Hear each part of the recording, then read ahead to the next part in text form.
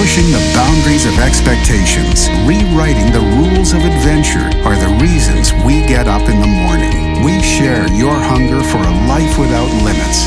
Greetings, hello. Welcome back to your friendly neighborhood kinetic belief podcast, manifesting podcast, where all of us get to determine our reality.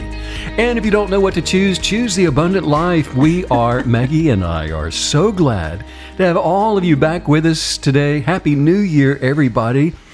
You're the reason that we're here this new year. If you would like to receive an occasional text message from me, us, and it's an occasional text message. The word kinetic is what you need to send. Type it. Goodness gracious. I got to get this continuous thought process going. Where do they send the word kinetic? To 844-844-0049. StephenCanyon.com is the website. Follow us on Instagram at Stephen Canyon and make sure that you do subscribe to this podcast because we're not very predictable. It's so good. And you'll know. And it's just so good. And you don't want to miss it because of how good it is. I feel like I'm on The Price is Right. You're like, welcome. Yeah. Manifesting hour. You got a new car. Yes. And the fact that you could get the new car, that's the only reason that we are here. Just for you guys. True. This is true. Hi, Miss Maggie. Hey, Stephen. Welcome back. I'm so excited. Are you having a good new year? We're here. We're back. Yes, yes, yes. Life is boring when we're not podcasting. Isn't it, though? What? You're like, I'm tired of being unproductive. Tired and bored. I feel unproductive. Well, we love everything we do in life, and I mean that, everything. And when you love everything you do, when you stop doing it, it's irritating. It's irritating. I was irritated. New Year's resolutions, do you have any of them? Ooh. Did you make any? It kind of came and went with me. I don't think I really thought about it. Well, I have to say, it's the concept of thinking that I'm going to be this, transformed person at midnight is a little off-putting. I get that because that's what we talk about all the time. I mean, it worked for Cinderella and everything, but I can't. So I need to progress over time. Resolutions kind of freak me out. And not to put down anyone doing a resolution, but for me personally, it does not work well because I'm a failure within hours. I mean, I fail all of them. Well, and if you're doing this the correct way, every day is the day of a new year of resolutions. True. We're resolving every day to grow and develop and become more and to... You know what it is? What? It's too much pressure. Is that Way what too it much is? pressure. Because you got this one stroke of midnight once a year, and you better get it right. And then come next year, you're doing the same thing again. Because if there's too much pressure, I'm going to purposefully fail just to get rid of it. Like, get off me. I'm not going to do this well. So let's just fail immediately. Pressure. Yeah. It's like you're at summer camp and the counselor comes in and campers, you've got 10 more minutes to sleep. 10 more minutes. Sure. Is it like that? It's not like that, Pressure. but if that's your version of pressure, you know what? Pressure, isn't that sort of hand in hand, Stephen? Isn't that sort of hand in hand with expectation? You feel like, oh my gosh, I'm expecting so much of myself in the next 24 hours. Because now you're adding the element of hurry and worry, because which is rooted in fear. This is true. How much have you told us about time? That's right. Because anytime you're fearing that the future is not going to hold what you're aspiring for or to, then you're worrying and hurrying, and it's an inaccurate way of approaching life. I have to say, we did have a really interesting conversation about conversations during this time, and I think that's the how you actually can grow and evolve. I think that's sort of like a secret weapon. Because it helps if you can't take your thoughts about something and get them out and articulate them and then even like banter about them, it's very difficult to implement it. Conversations are so vital to our success, aren't they? They are. Good conversation. There's power in words, power in our conversations. And that's why we talk all the time about. That's why we talk all the time. Talk all the time about conversations. And choose your conversations wisely. Yeah. Talk about things that you're not accustomed to talking about, especially if it's something negative. Don't bring it up. Don't think about it. Don't dwell on it. Don't get on that bandwagon. Well, and it seats it, right? So I know that when you and I can just take a topic of anything, you know, especially something positive, and we discuss it, we roll it around, and we bat it back and forth, it seats it in my spirit. And so I think that's probably the best way to keep a resolution for even doing that. Well, you're seating it into mindfulness, where you begin to reason with it, and when you do that, your focus becomes part of the bias of what you're reasoning, and then of course you're going to manifest the very thing that you're talking about. Yeah. Well, we've been conditioned. You know, I think if anytime you're struggling to implement kinetic belief and do it the way you want to do it in your life, a lot of times it's just the product of bad conditioning for years and years and years. And so, I mean, for me, our conversations they just play a huge role. And it's like, isn't that like the bedrock of humanity or something? Like being able to have conversations. Good. Yes. And so, and that's so vital. Yeah. Good conversations. Yeah. There's power. Which we're having right now. And good that's right. That's what this podcast is, a good conversation. Yes. And the power in it is released for us all to enjoy. Right? Well said, sir. Sorry, I was drinking my tea. Oh, that's okay. Speaking of New Year's resolutions, we were at the gym. When was it? On Saturday. This was on... that was January 1st, right? Nope, it was New Year's Eve. Oh, New Year's Eve. Yes. And this is a small gym where you and I, we've been going for, I don't know, 4 or 6 weeks. Just we're kind of new in the area, just for a few weeks. Yeah. And we've been going, and we are the only ones in this gym. Yeah. Until New Year's Eve. There were 50 people in a room that has maybe 30 pieces of equipment. Yeah, they were frenzying. And they were fringing. They were jumping up and down, and they were running around the room, and they were doing push-ups and sit-ups. And I mean, they came from out of the woodwork. They came from the hills. They came in. I thought you were going to say the woods. They came in the woods.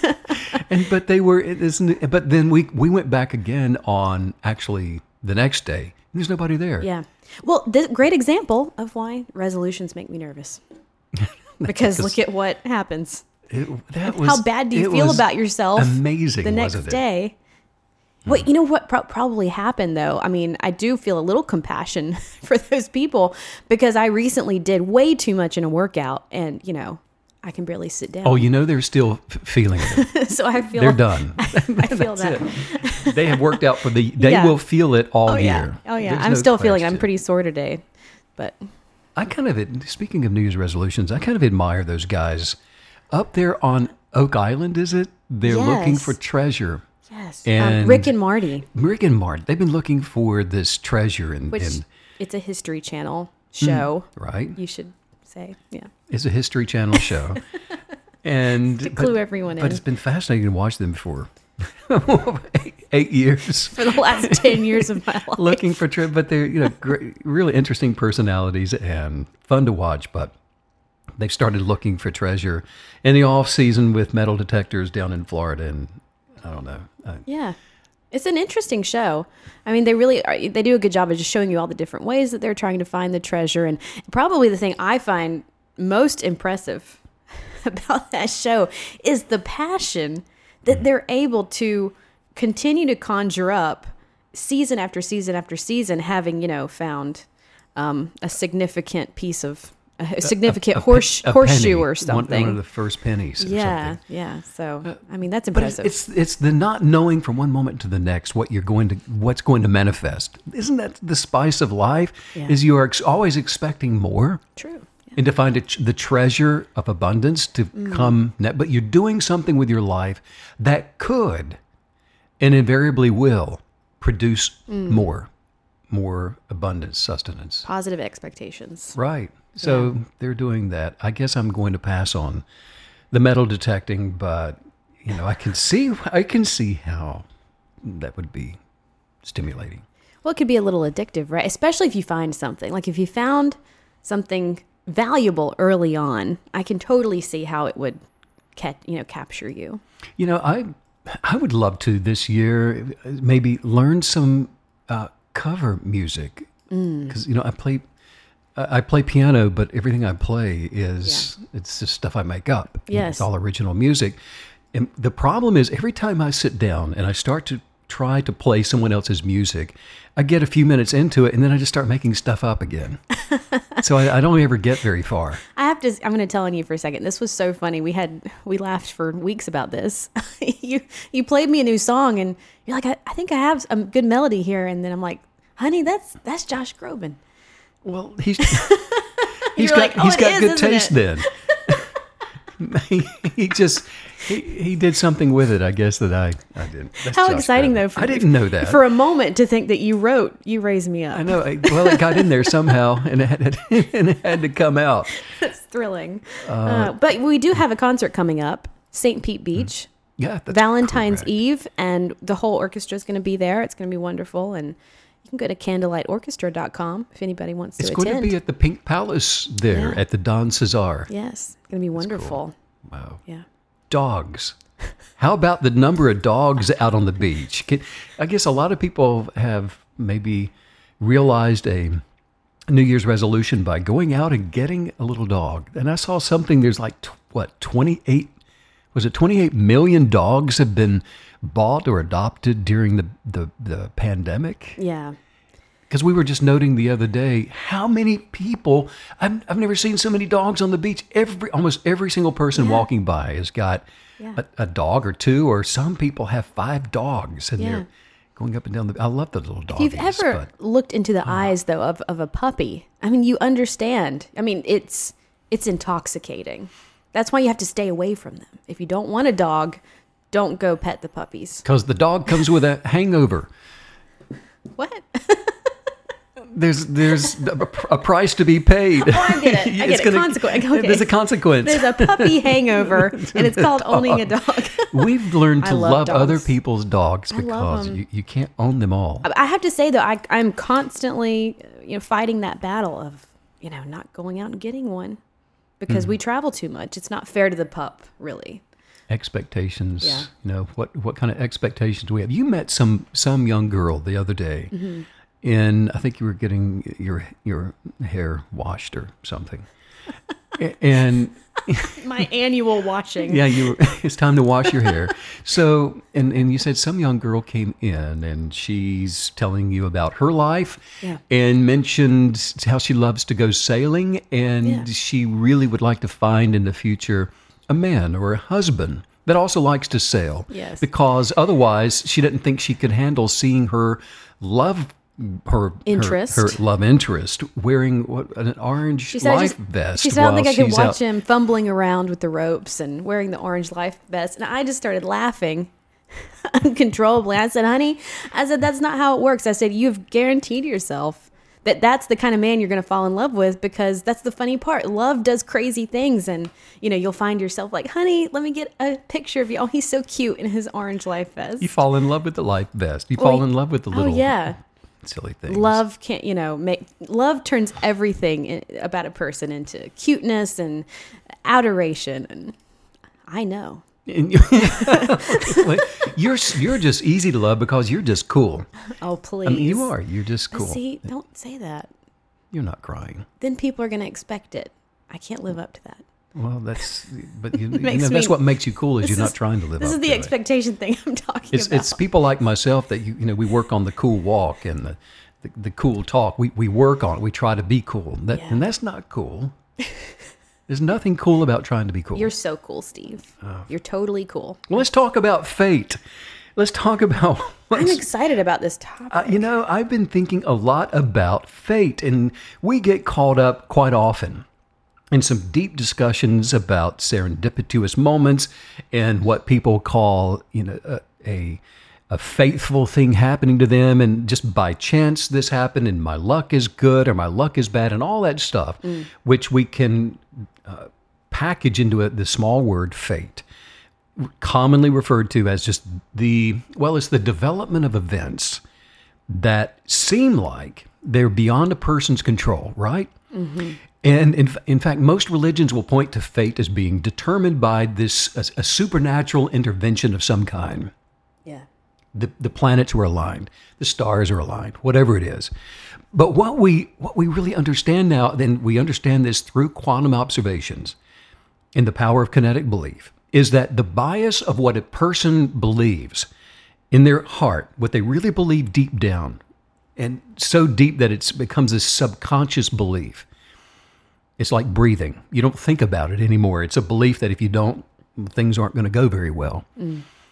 And so mindfully then this is what forms the substance of things that are hoped for from the expectations of conscious awareness, being aware of the world around you. And it's by impressing the thoughts of an unexpected reality upon the formless substance in the universe. This is how we cause things that we think about to be created. Whether you know this is how you're doing it or not, this is what develops and creates the life that you are now experiencing. It's because of what you biasly believe or don't believe to be true and accurate for yourself. And so what I'm saying is that what we think about is not fortuitous. It does not produce fate in the proper definition of the word fate. What we dwell upon is a choice. What you and I, actually, like we started off today's podcast saying, is that what we choose to have conversations about is actually a choice, whether you feel like you just randomly started jabbering about something or not. It's still a choice. It's a mindful choice. And that's what creates circumstances. That is what develops things. That is what establishes a life flow that's coming from within, that's going to be experienced. You will experience the life flow that you're creating from within through those things. And now there is no exception to the kinetic energies of belief manifesting the substance of that belief. So everybody, Maggie, has this authority, and each one of us has this dominion. That's how we're created. That's who we are. It's the stuff that was used to make us in the image of God. Well, and I find it really interesting that you just started by talking about, you said even if you just start jabbering about something that you don't mean to, it still matters.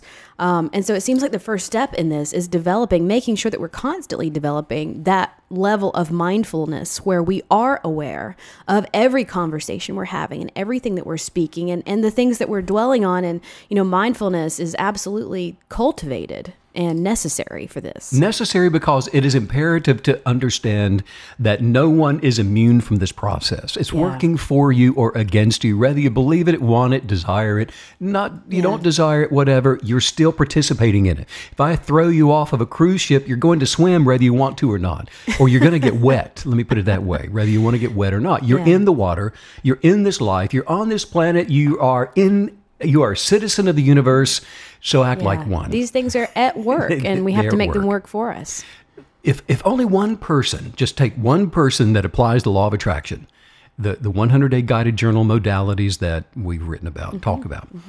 If only one person attracts the life that they were put here to experience by making adjustments to their daily life patterns in the way that our 100-day law of attraction guided journal instructs them to do, that's evidence. I mean, that's positive proof that by making attitudinal adjustments in a certain way and by learning to think in a certain way. Now, that's important. You've got to learn to think in a certain way. By changing the manner in which a person thinks about things and the motivations, of course, behind why they do things in the way that they want to do them, all of us acquire the ability to think the way we want to and the way that we should be thinking. And this is the first step toward becoming a positive, manifesting life force, doing life intentionally, experiencing life intentionally the way that you desire to. And it sounds like journaling is such a big part of this because, like you're telling us right now, becoming aware of your thoughts and how you're using them and how we're perpetuating them, it's going to be, again, the first step. And I think when you're at the beginning of that, it can feel impossible. The idea of changing your thoughts, constructing them, something you've never done before. You're sitting there going, is that even possible? And so the journaling, it plays a huge role, especially at the beginning. And it seems impossible because a lot of times when we start this, or when somebody starts the process of working through the kinetic belief modalities, what they don't do at first is to remove themselves from the environment that has created the environment that they're experiencing. In other words, the conversations that have created the negative experiences, the force behind the reasonings, the illogical logic that's being applied to, in a negative way, their actual genius of purpose that's manifesting an ulterior life for them, with an ulterior motive that is opposite the actual motive of their heart's desire. So that makes me wonder, when we're working on this, is it going to be a solid wisdom to look for ways to, I don't know if disrupt is the right word, but to change our, you mentioned environment. Obviously, environment is a huge factor, even if we change it slightly. Is that going to be a big part of kind of waking ourselves up to this? Yeah, it is. And the way what's really interesting about that, Meg, is that when you change your expectations, all change comes from within. Yeah. So we can't go around here in the environment rearranging our circumstances, but what we do is we arrange our expectations. We arrange our internal thoughts and what we allow ourselves to dwell upon, for example. I mean, to think what you want to think is to think your chosen truth, regardless of appearances. Wow. Will you say that one more time? To think what you want to think is to think your truth, regardless of the way things appear. So every person has the natural and inherent power to think what they want to think. We have that ability.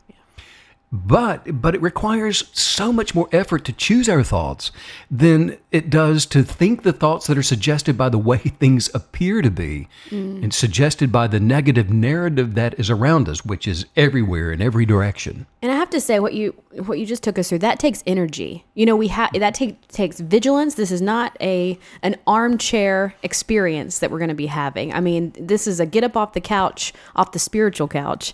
Pay attention to what you're saying, because I love how you said make those choices. We're constantly choosing. And eventually that can become a habit. But it's never set in stone to the point where we don't have to stop paying attention to it. Well, and it's not easy, because to think according to the way things appear that's easy. Yes. I mean, that's, we can do that. That's the default, really. That's the default, and that's the easy thing. But to think according to our genius of purpose, in positive growth and toward the abundant life, regardless of circumstances, that is laborious. And it requires the expenditure of far more power than any other endeavor a person could ever be called upon to perform in this life. There is no effort from which most people run from than that of sustained and consecutive thought. I'm telling you, there is nothing that people don't want to get away from any quicker than that. Actually, life-producing kinetic belief is the most difficult challenge on the entire planet, and therefore the universe. And that's why you've got 1% of people on this planet that are actually successfully doing it. Do you think it's because of who we are innately, or is it because there's such a tide pulling us, trying to pull us in the other direction? Yeah, the reason is because truth is subjective truth is contrary to the natural ebb of appearances. It's a contradiction.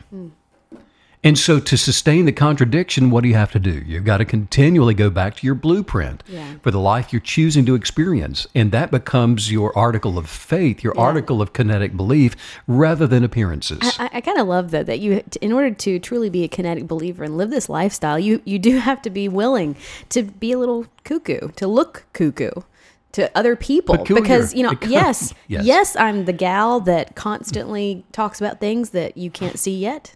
Yes, I am. Don't worry about it. That's why you wear the flowing clothing that you wear. It suits you. And yes, and it's a beautiful thing, but you're absolutely right. It is peculiar. Yeah. And you are going in the other direction. Everybody, and I was telling somebody the other day that, if as soon as you see everybody running in one direction, go in the direction that they're running from. Correct. And you'll be just fine. Swim upstream. Go upstream, because look, every appearance in the visible world produces the default corresponding form in the egoic mind which is observing it. And this can only be cast down and prevented by holding the thought of your life's truths that you choose to be true for you according to your unique, one-of-a-kind, beautiful, artistic, creative purpose for being on this planet. And I love the nuts and bolts, like sort of the micro version of what you just said, because when we hold those truths in our mind, it's almost as if it's a quiver. I did a lot of archery as a kid. My grandparents taught me how, and I honestly, I just loved wearing the quiver. I mean, that was so cool. Well, you're really good too, by the way. But, are you kidding? You're 10 years old and you got a quiver full of arrows. You feel pretty cool. So, but it makes me think about how it's as if you were carrying an arsenal, a quiver on us at all times, so that when we need to cast something down, it's a quick draw. It's there. You need that identity. You need to know exactly what you're chasing, what you're believing for, so that, because I think casting things down is speaking. It's always speaking. You're interrupting that thought with the positive thing that's in your journal that you're believing for. That's absolutely. Well, take sickness or disease, for example. Mm-hmm. To observe the appearances of disease produces the form of disease in our own mind.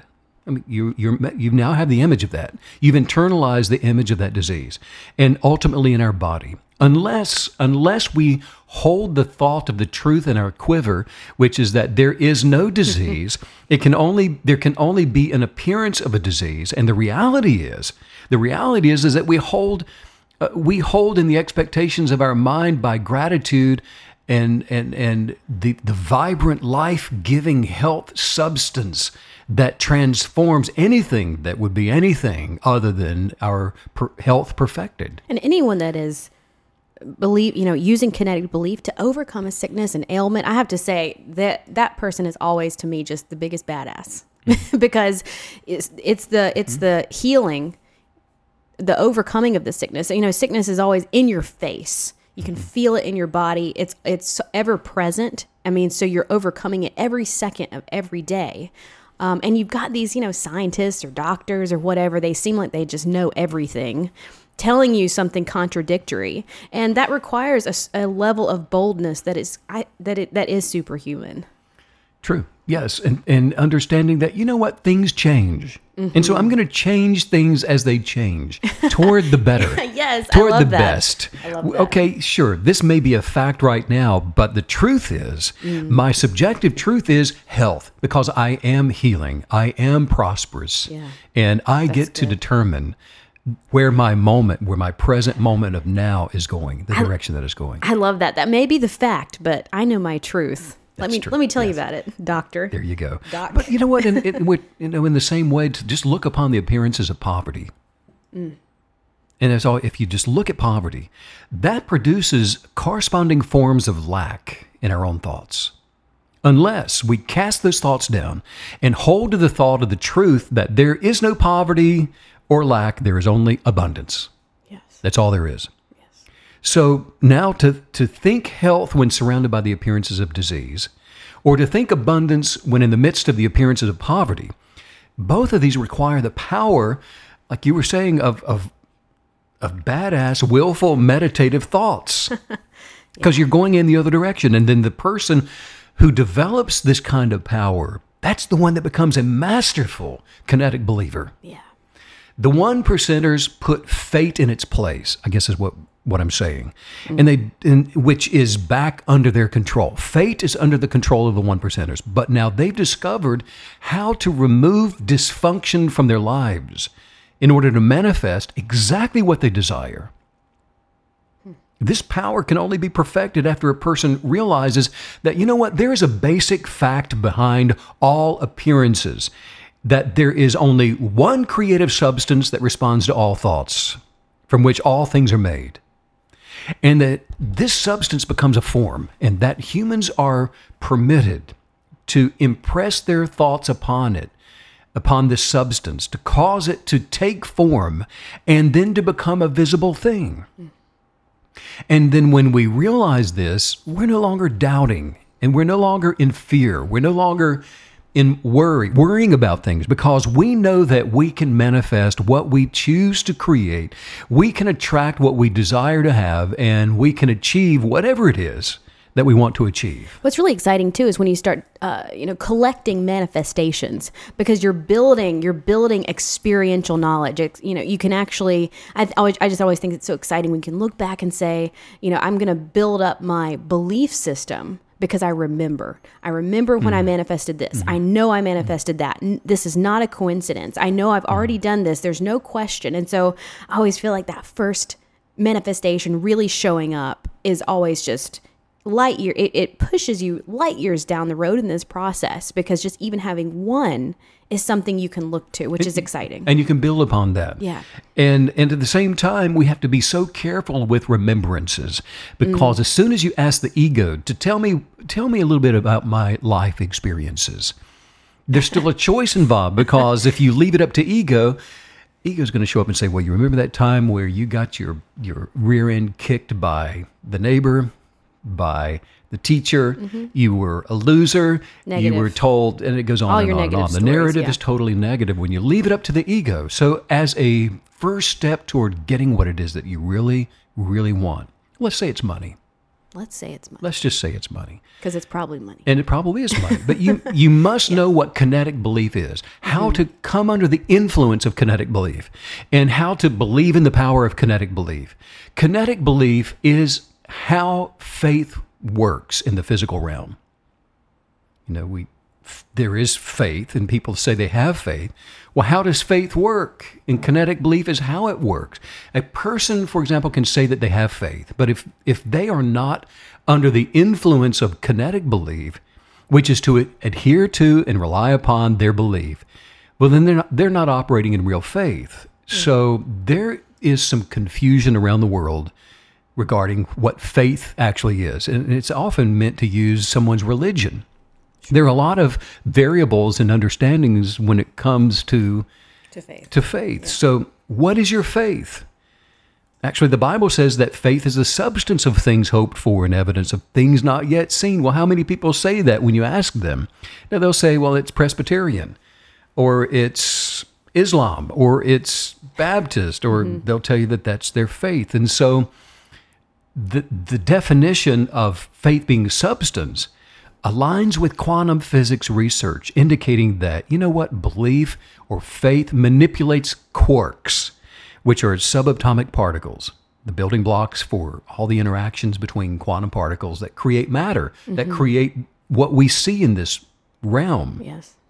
And so this is the thinking stuff from which all things are made, in which in its original state it permeates and it penetrates and it fills the inner spaces of the universe. And some call it the God particle, but that's what it is, and that's where it is. So, for example, if I hold a thought in this substance, it produces the thing that I've imagined by the thought that I was holding. It produces it. Modern humans can form things in their thoughts, and by impressing their thoughts upon the formless substance of quarks, we cause the thing that we think about to be created, to show up, to be manifested. And it's not fateful. It is an actual power of the subjective mind. And so the practice of kinetic belief, which we talk about here, causes a person to lay aside all of these other precepts and concepts of the universe, other than the monistic one that's been established in your heart, in your mind, and your desires. And it's the foundation for your gratitude and your expectations, your hopes, and all of your dreams. And I really like that this is not eliminating fate. It's really saying how you take fate and you conquer it and you make it yours and you make it your own. And it's not some, flimsy, will it, won't it concept anymore. You're telling us scientifically how we can take it and make it a sure thing. Well, and it's taking fate and saying, fate is not, you're not a victim to fate. Yeah, fate is a product of something that you set up to hit out of the park. You did You this. called it fate and you said it was their fault, but it's actually your fault. Ding, ding, ding. You did this. Step one. We have to dwell upon this subjective reality until it is fixed in our minds and it becomes our habitual way of thinking. And so what do? We write them with conviction into our manifesting journals, and we read the creed statements over and over and over again, and we fix every word upon our memories.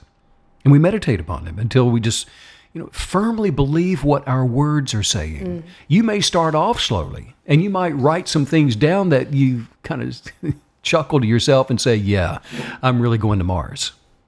But as you continue along that process, it becomes your fantasy becomes a reality, and you begin to internalize it with words of gratitude. You learn the language of it. You begin to speak it, and you can see in your mind's eye working those actions. And the next thing you know, you're attracting the wisdom, the counsel of God, the counsel from the universe to actually do the thing that you've imagined to do.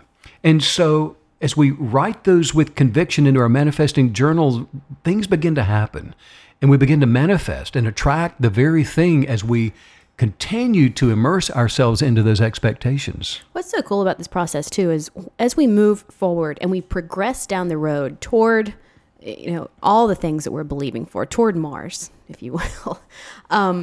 I love how it keeps us aligned and enlightened and awakened every single day.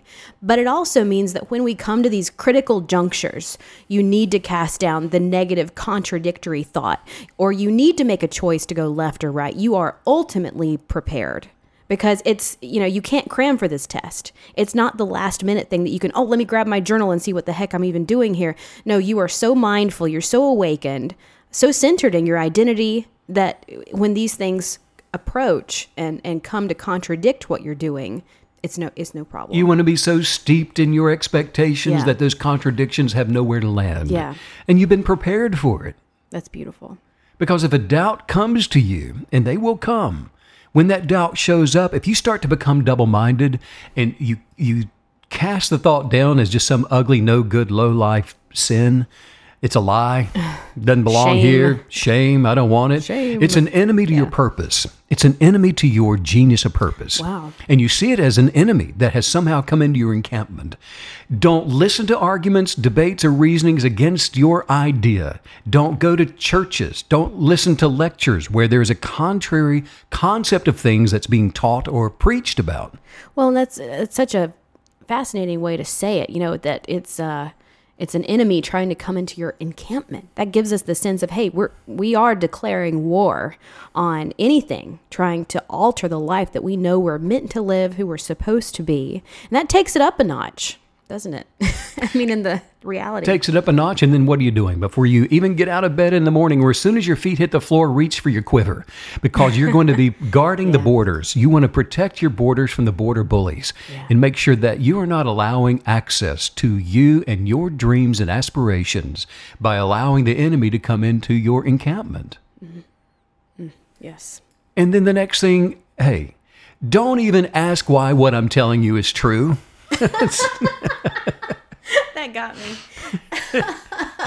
And next, don't even worry about it. Don't worry about it. I'm right. Cast down that question. Yes. Because look, don't you dare speculate as to how this can be true. Just simply apply the power of kinetic belief on trust in your God-given authority to attract your experiences. You can actually spend the rest of the days of your life questioning truth, which produces double-mindedness. So the science of manifestation begins with the absolute acceptance of belief in this truth.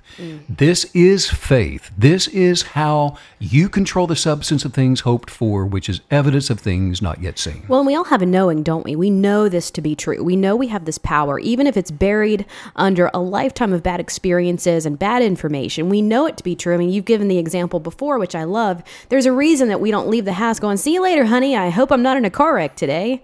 Because we know, we have the knowing that words have power. Our words have power over our experiences.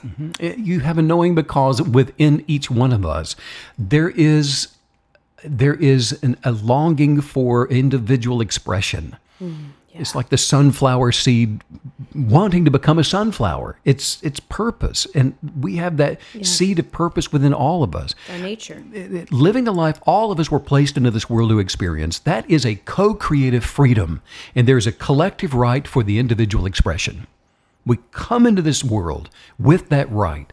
And it is a right that cannot be taken away. No one can show up and take your right to become an expression of your individual self from you. It can't be permitted. In fact, no one can remove it. No one can remove your genius of purpose, whether you experience it or allow it to take root and grow or not. It's still there. No one can take that from you. And it would be the same as someone saying that, you know what, from this day forward, no person shall have the free use of their awareness. Good luck with that. The thought police. Not going to happen. They wish. Every human is created with awareness. Now, there's a reason for that. And it may appear to have been removed by other forces. They might like to think or try to cause a person to believe that it's been removed. But the reality is it cannot be taken from anyone. Now, you can give away the authority of your creative dominion. Sure, you can give that to someone else, but it cannot be unwillingly removed. And the only way freedom can be removed is through confusion, double-mindedness, to get you doubting, through gaslighting, through breadcrumbing, through reasoning with things and becoming double-minded. That's the only way. You know, this is also why it's so important to make sure we're not going through life being a critic, because the joke's on you. You're actually undermining your own natural identity and your own truth when you're critical of others living theirs. And that's something that I remember years ago, I caught about myself. You know, I can't say I was crazy critical, but you know, you're sizing people up. I like her pants. I don't like her pants, whatever. But the point being that even the smallest criticism is a negative spirit, and you're receiving that into your own mind. That's such a good point. You know, actually, negative criticism, judgments like that, it actually produces a divided mind within yourself. Because as you judge another person to be, you're actually seeing yourself through that lens now. In other words, those silly looking pants, I would never wear that, so I'm judging you negatively. Now, you applied that, what you consider to be negative silly pants, to yourself, so you are... Well, now I'm like, I can't wear, what am I wearing? What am I doing? You have a divided mind. Right, that's correct. And so that the knowledge of freedom cannot be revealed to a divided mind. That's beautiful, though, isn't it? This idea that there's a circuitous route to celebrating other people and then in turn celebrating ourselves. Even having the ability to celebrate self, it goes hand in hand with the ability to celebrate anything that someone else is doing. When we celebrate, edify, encourage, and champion other people, we actually feel separate from what's going on around us. It separates us to championing other people, and it separates us from the world in a positive way. Yeah. And then our manifesting freedoms begin to rearrange the world around us into the lens of our best expectations.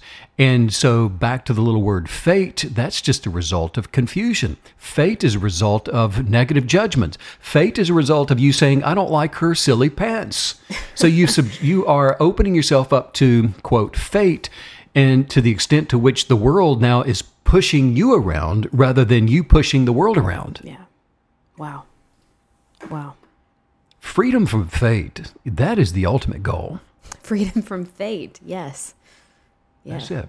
Because now we can actually know beyond any doubt that we are determining that. You know, we are. And you know, for me, a big part of this early on especially, it was talking myself into over and over again, reminding myself that, look, the little things aren't so little. The critique about the pants, it's not a small thing. And talking casually to a friend and saying, oh, I'm so sick of this. It's not a small thing. Houses are built one brick at a time, and these are the building blocks of being a kinetic believer, having that successful life, waking up full of joy, peace, not needing to conjure it up all the time, actually having this natural, identity-centric, full existence. And there's a process to that. There's a process to the becoming identity-centric, and it begins and it also ends now, in the present moment, not in the future. Right. It's here and it's now. And that's the good report of life as it was meant to be. All things good, all things excellent, all things that are desirable, and they are now, and they are in this present moment. In other words, the more my actions are directed toward future pleasures, when I get there, then I will. Yes. When I direct my actions in that way, toward future pleasures and dreams come true. Eventually, the idea that I will one day, my ship will come in. The new desire to have something that I don't believe I already have. The more I am incapable of enjoying any pleasures at all, Right. because they are elusive. They don't exist in the future. So, for all pleasures and all good things, good health, happiness, joy, wealth, peace of mind, the abundant life, all good things are present. All good things are in this moment. Well, and bringing your mind into this moment, it just makes sense. I mean, what you just said just makes so much sense because you can see it. You can see that when you defer a success into your future and you fixate on that, you're also deferring satisfaction. You're also deferring peace. You're taking it you could have right now and you're just sending it off into the future. It becomes so elusive. And that's when depression can set in so quickly. Anxiety, it becomes a dark place to be. So, I love this idea of collecting all the good things, making sure that they're present now, seeing it now. Because in a sense, to defer a good thing is you're saying to yourself, I don't have it. Yeah. And so if you don't have it, well, all that's left is depression. I'm sad because I don't have it. Right. There is nothing but complete awareness of the present moment that can even begin to guarantee future happiness. Now, and I can act in a certain way, for example, so that I can eat tomorrow, so that we can go to the store tomorrow. I can act in a certain way. Or act in a certain way so that you and I can take a trip to the mountains next week or to Costa Rica for the next new year. But there's really no way of being certain that this will make me happy. Actually, it's a common experience that, nothing ruins a potential pleasure so much as watching yourself, seeing yourself in the midst of it to see if it pleases you. Right. Because when we can see this at its extreme by noticing, for example, the fans of a professional sporting event, the level of pleasure as it just goes up and down according to who scored last. It's back and forth to the high and then the low. Yeah. So solely based upon which team is doing better. We did watch some of the, I don't know if you watched or not. You were in the room with me. But some of the Denver Broncos game let's say I was watching. Okay, you were watching some of the Denver Broncos game against the Kansas City Chiefs over the weekend, and Denver would score a touchdown, and people in the stands, they're jumping up and down and they're yelling, and families are hugging, and the dads and sons were hugging each other probably for the first time. And I love you. And I love you, and I've always loved you too, and together we will endure. And then the Chiefs would score, and the camera showed people slumping into their seats and frowning in their faces and their hands and just staring at the scoreboard, and their lives were miserable. And slapping their sons. And taking the hot dog back from the son, whatever it is. But nothing ruins pleasure as much as leaving it up to fate, the circumstances that you see going on around you, and saying, I will be happy when Denver scores. Yeah. Well, good luck with that. Well, it makes, in that analogy, it actually makes me wonder if, fate is just this really close cousin to emotion, because they seem to be interlinked and one even maybe determined by the other, the type of fate when we don't control it. And what happens with emotions? They're always changing. So if you are attached to your emotions, then your destiny is always changing according to how you feel about a certain thing. A lot of people say, well, I will do it when I feel like I should because I follow my feelings. Well, that's double-mindedness. A person that can overcome their emotions can accomplish anything in this life. Yes. So leaving for example, our happiness up to all those extenuating circumstances, leaving our present moment of enjoyment up to our hometown team? Are you kidding me? To score enough touchdowns to make me continuously happy? I mean, all of us, regardless of who we are, can only live in one moment at a time. And we cannot think simultaneously about, listening to the waves and whether or not we're enjoying listening to the waves. I mean, those are two different things. These are the contradictions that create the appearance of being busy, a person that's always busy, task-minded. I mean, it's the action of distraction, and it's life without the freedom of creative expression. Yes. and now that we've established, and I think we have, that fate is just simply a small word used to define the life Yes. that we see developing around us, how do we change it? I mean, what are we going to do to change this? How do we change the fate of our circumstances? Well, in order to attract and to manifest exactly what we desire, we must act, and in order to act, we must apply pressure. Now, the manifestation of all good things in the present moment is self-evident. The force of attraction can only be applied within one's self, in other words. That's where all the action takes place.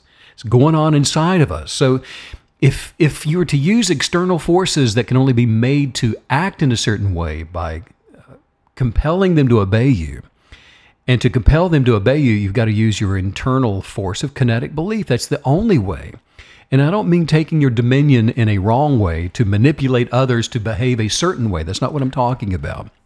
I'm talking about using correctly the power of kinetic belief to manifest what you desire in the external world around you. And so whether I am seeking, for example, health or wealth, some kind of development or position in life, happiness to continuously be my state of mind, I've got to expect it. I have to expect to get it in the only way by which it will come and not bring with it, the potential for loss. And that's by applying my own inward force. Inward force. Now, you may be thinking that the force within you just isn't strong enough. Somebody says, well, I'm just too weak-minded. I don't have any authority in my household. I don't seem to have authority in my life. My life has become everyone's but mine. Maybe you don't think you have what it takes, or you're just too weak to do it without someone helping you. No, listen, the creative power within you is all the force there is. It's no less and it's no more than all there is. You are one with oneness, and the power within you contains all of the potentialities of all of life. Yes. All life is the same. All of it.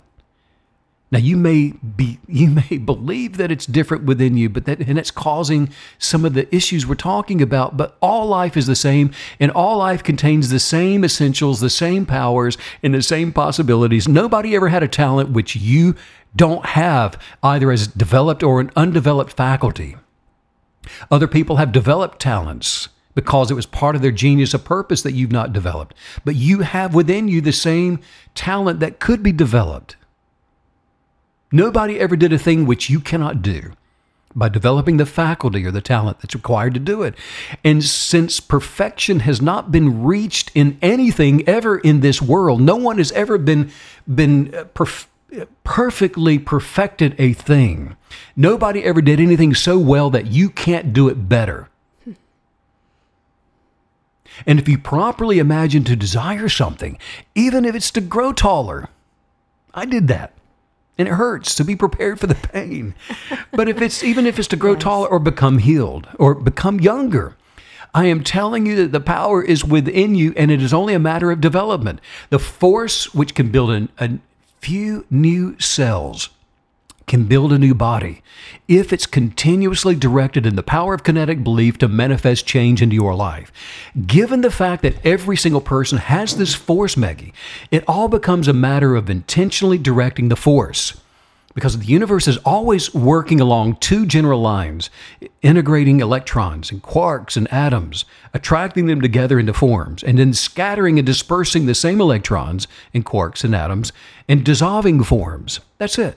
So the power of focused thought within the human reactor, and I love to see it as like a nuclear reactor. It's the human reactor. The power of focused thought within the human reactor employs continuous construction and destruction. There's no duality. In other words, nothing works outside of the vacuum that's formed by what a person believes. Well, understanding the science of this is such a powerful tool, because that even allows us to apply imagination to everything that you just described. Instead it takes us from, rubbing the magic lamp and hoping that the genie's, in a good mood today, to this being our reality. This has scientific basis. These are the inner workings of the universe. And so it's a sure thing. We get to actually imagine the science behind it, the universe behind this, how we're drawing all of these things in, why it's working. What do you believe? Yeah. What do you really believe? And it's not important to believe what you think is the objective proof, has been objectively proved, or the majority believes, but what do you believe about a thing? Yes. Because that's everything. It's what you believe about it. And when you're asked, when somebody says, well, what do you believe? Or ask yourself, well, what do I believe? Make sure that whatever it is defined in a positive way. A positive way. A life-filled positive way. Because that's why, if you're in show business, don't read your press. If you're not in show business, don't read your press. If you're not in show business, don't read your press. Everybody's on Yelp, Don't read it. Don't read your reviews. In fact, don't even touch the dial. Just turn it off. Get a flip phone. If you're starting a business, don't listen to the advice of others who've not successfully operated a business. Yeah. If it's negative, that is, because there's always a way forward. There's always a way to manifest exactly what you desire. But it's going to take the power of your own personal thoughts operating within your personal constructive reactor. And when you open the door to that furnace, you'd better be throwing in meat for the tiger, coal for the furnace. Yes. You'll know what to do. As long as your imaginative vision is not corrupted, you're going to know what to do. You don't need to know what to do a year from now today.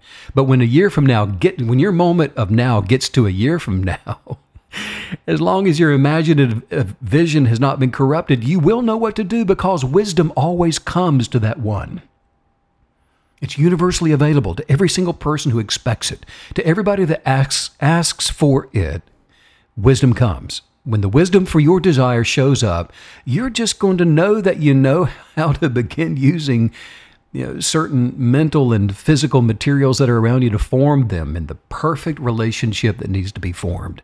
You're just going to know that you know how to attract certain people and certain things. And when they show up, you're going to know exactly what they should and should not be doing. And they're going to know because they too were attracted to the vacuum of opportunity that's been created from your focused desires, and then you're just going to combine them together in a certain way. The puzzle becomes clear, and the pieces they just fit together. Yeah. Just as in building a house, you're laying bricks exactly where they go, not randomly, but you're putting them in an order that's going to create something, and where they go is shown to you through higher consciousness. And just like the best bricklayer, you're not going to waste any time in irrelevant and negative actions, because every act becomes distinctly positively constructive. And with each brick that you're laying, each puzzle piece laid properly, the next one is then attracted to create the life that you've imagined. You and I love the movie The Greatest Showman. Yes. And I've become such a fan of it. Yeah. I mean, when we're flying, I love to just put it on again, listen to the music, and I think it's great with Hugh Jackman and It's Zac such a Efron. feel-good Absolutely. movie. It's a musical that, well, it's loosely based on the Barnum and Bailey Circus. In my mind, it's exactly the way the circus was. But anyway, by some measures, the movie's success is actually, did you know it's approaching that of the Titanic now? Really? That's Which so is great. Phenomenal. But I love that. It's become a That's huge good. worldwide phenomenon. Well, it took 9 years for the producers to imagine that movie, Wow. to journal their desires, to be gratefully excited about it, without which they wouldn't have sustained the vision for 9 years. 9 years of speaking the words of the vision. 9 years of creating the music. 9 years of learning the vocabulary. Now remember, words are things, and acting in faith to attract the vision is exactly what they were doing for 9 years. Wow. And then it manifested. They filmed the entire movie in less than a month. Wow. I mean, Wow. that is one example of the power of kinetic belief to transform things and to attract substance and talent and the puzzle pieces and the wisdom to manifest exactly what is required for knowing which way to continue your journey. And so it's the necessity of defining our desires to do something and of knowing what it is that we want to do and what we want to experience. That's absolutely vital to the nature of any good manifestation. And, this is also giving me such a strong, such a good and needed reminder of time and how time works within a manifesting process, because, we want it to show up really early. I want to try to manifest something today and see it tomorrow. But it's on time. Everything's always on time in the universe. It's perfectly balanced. It's just as it should be, especially if you're consistent in your belief. And I just love the idea that when it needs to show up, it will show up. And so that means that we have to always be aware of the word you've been using today, double-mindedness, because when it doesn't show up immediately or early like we want it to, the temptation is going to be there immediately to flip-flop. Is it coming?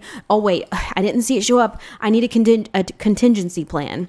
What if I fail? What's my backup? What's plan B? And then we start focusing on the contingency rather than the true thing that we know we're going to be receiving. That's so good, because time is irrelevant, isn't it, if you have it now? Yeah, present moment. If it's already in my mind because I've imagined it, and I'm grateful for it because I have it now, well, time is a moot point. Time means nothing because I'm experiencing my happiness and joy and healing and prosperity and the imagination that I imagine to be true for me now. It is my reality.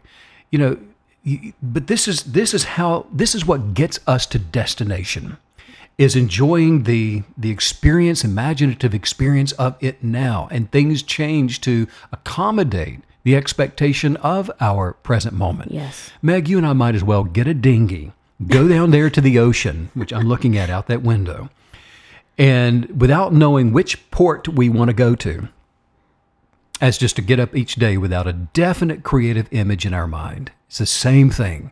We'll float out there and end up floating out there and probably being washed right back up where we started from if we don't know exactly where we want to go with our imagination and a purpose, and unleashing the power of our genius of purpose to establish the course for our lives. Well, and I like how you're always taking us back today to aggression. This requires an internal furnace, the internal, I love the reactor, the human reactor. That's so powerful because that's exactly what we're doing. It's all coming from within. And yes, we're meeting the universe halfway, but our 50% is a big 50%.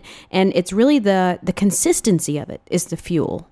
And that's where the journaling comes in for me, because without that, I have to read yesterday. And I know I've said this on the podcast before, but whenever I journal, I always read yesterday's first before I do today. I want to see what's changing, or even what I'm bringing with me into today, what I'm continuing to establish. That's so good for perspective, because what you're doing is you are hitching your wagon to a star, but you know what star it is. Yes. And you know why your genius of purpose desires to hitch to it.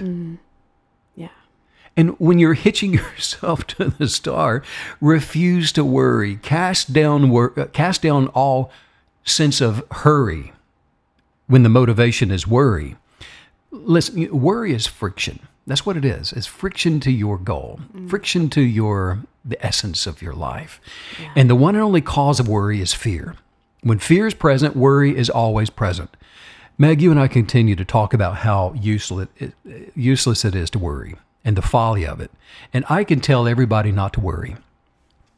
Just don't do it. Well, I'm worried. Well, don't.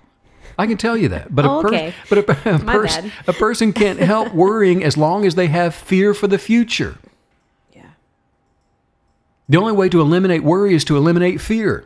So it's not going to be enough to just get rid of worry by telling yourself that it's foolish and harmful. As long as you have fear, you will continue to worry about it. And you will have fear just as long as you have doubt or uncertainty about the future. For example, as long as you have doubt or uncertainty as to whether you will be healed, like we were talking about, you're just going to worry about your health. As long as you have doubt or uncertainty as to whether you will succeed professionally, you're just going to worry about failure. Where there is no doubt or uncertainty regarding your future health or success, there can be no fear. And where there is no fear, there can be no worry. There can be no egoic friction.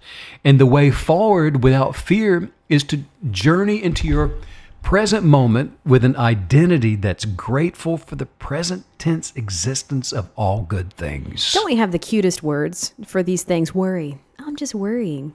I mean, what if instead of worry, we were forced to say, well, what are you doing? Well, I'm establishing a negative energetic into my present moment, and it's going to show up in my future. What if we had to say that instead? Right, well, the reality of it. It becomes cute when it's a little personality quirk, right? I'm just and you so say, worried. oh, she's worried. We need to give her space. Yeah. So, I mean, but, what you're doing, though, right now is you're taking us from a simple, very commonly used word, and you're saying, that's fine if we want to call it worry. But here's the reality. Here's the reality of what that is doing. Well, and the reality is that the power is already within every single living human being, which can bring abundance if constructively, kinetically used to attract abundance. And where there is no uncertainty about wealth, a person has within the power to attract the wisdom and to develop all of their talents and to manifest it and to use it constructively. I really love how earlier you said that, look, the power within you, that's it. That's the maximum amount of power available in the universe. And I think that's really cool because it puts us in the driver's seat yet again. It puts us in charge of our life. We can't look to something else to do this for us. Look, all the power that's even potentially available is within you. You're maxed out already. This is the most paramount thing that motivates me in my life, is to let every person know that you are a billionaire with $1 billion worth of power in a bank account. All you need is to know the account number to go and make a withdrawal. Yeah. It's yours. You have it. But most people suffer an entire lifetime of not knowing what they have within themselves. It's the unawakened ego that has this bad habit of reasoning positive things as matters of uncertainty.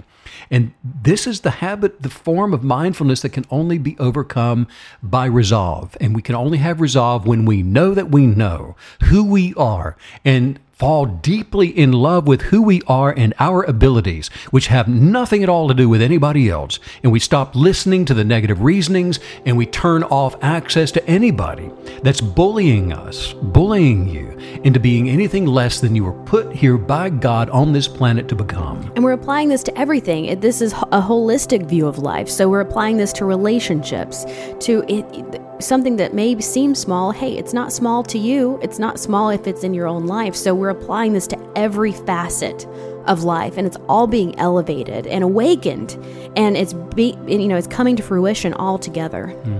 It's really beautiful. True. Continuous meditation and putting your hands to the 5 modalities of kinetic belief always manifests exactly what a person wants. And to the one that's willing to wait forever, 9 years, if that's what it takes for you to create your own version of The Greatest Showman, you're still, if you are willing to do that, because it has nothing to do with the time element anymore, you'll never have to wait for long. In fact, the feeling that you are birthing the baby of your desires, a feeling of exuberant gestation, is established within you. And when that shows up, you just know. You know what you know, and you will enter the poised, magnetic state of mind that is most certainly attracting your heart's desire to manifest where all the world can see it.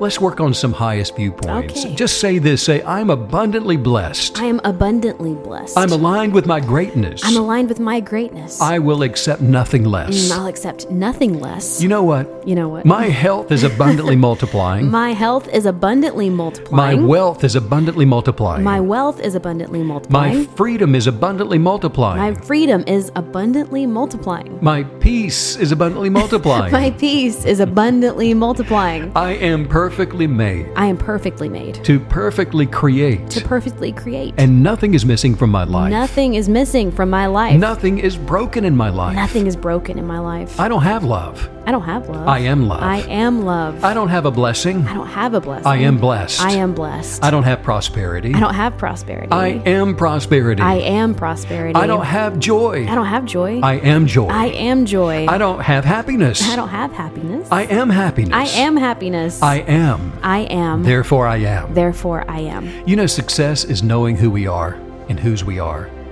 We are success, Maggie. We are abundant life. It is only made complicated by thinking otherwise. Yes. You know, William Shakespeare wrote in The Tempest, he said that we are such stuff as dreams are made on, and our little lives are rounded with a sleep. And it is that simple. And it is that simple. What an exciting podcast it's been today. We definitely threw a lot of coal into our furnace today. I'm totally fired up. Tiger meat. Yeah, make sure you go to StephenKenyon.com. Because we're always posting new exciting things, goings on and new downloads, and just keep in touch with us there.